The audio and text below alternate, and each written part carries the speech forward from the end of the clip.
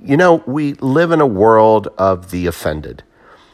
And my daughter and I were talking yesterday, and she said, Dad, you always taught me sticks and stones may break my bones, but words will never hurt me.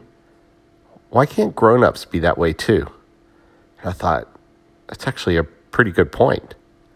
We're never going to all agree on what's offensive, because if you take the word offensive, it isn't even a measurable trait.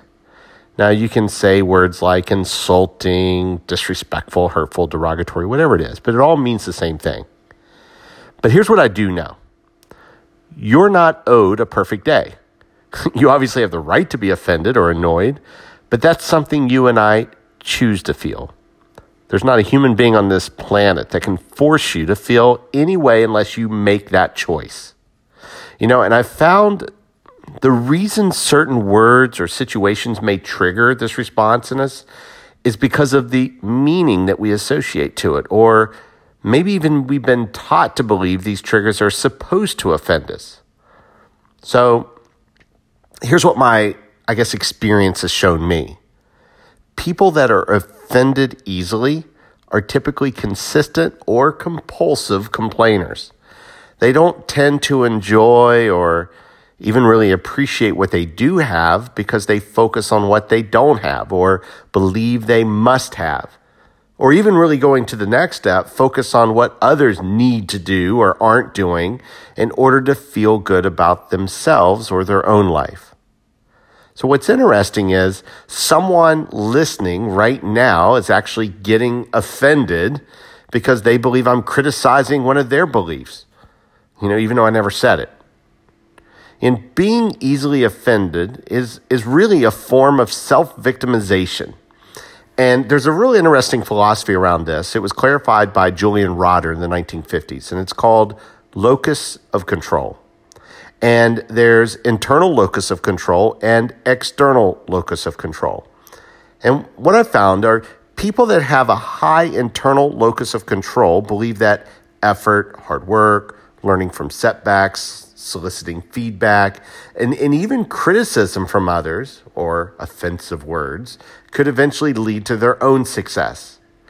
Now, on the juxtaposition of that, you have people who have this high external locus of control who attribute success or failures to sources outside their immediate control. For example, luck or other people's opinions or environmental factors, accidental chance, whatever it is, or something that even turns them into feeling offended that prevents them from achieving what they want to achieve. So what do you do with all this stuff? Here are actually a couple tips that we can learn to master a bit more. The first is love truth more than being right.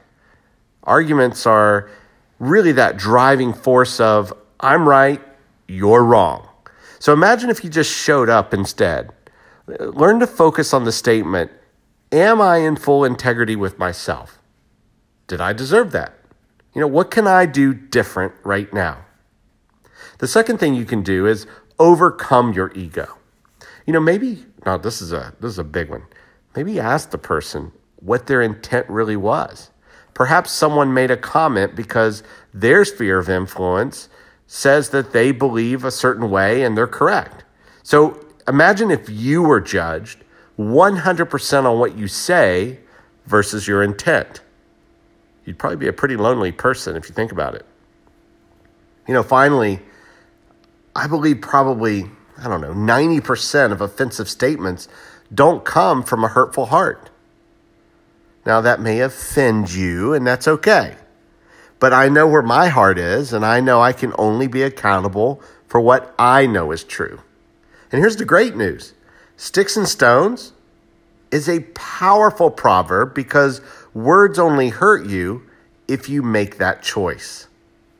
Resist being offended. Instead, focus on what the problem is and what you can do within your control. Now, I think it's pretty obvious, but I'll state it. You can't control the actions or reactions of other people. But remember, you can control whether or not you surround yourself with toxic people. Surround yourself with controversial politics or a job that you hate. Start being aware next time you believe you're offended. So somebody says something and it triggers this in you, and just ask yourself, why am I offended? Is that their intent, or am I just making that assumption? What can I do to add value to that conversation? This is the real conversation, folks. Stop being a victim. The reality is you choose your reality.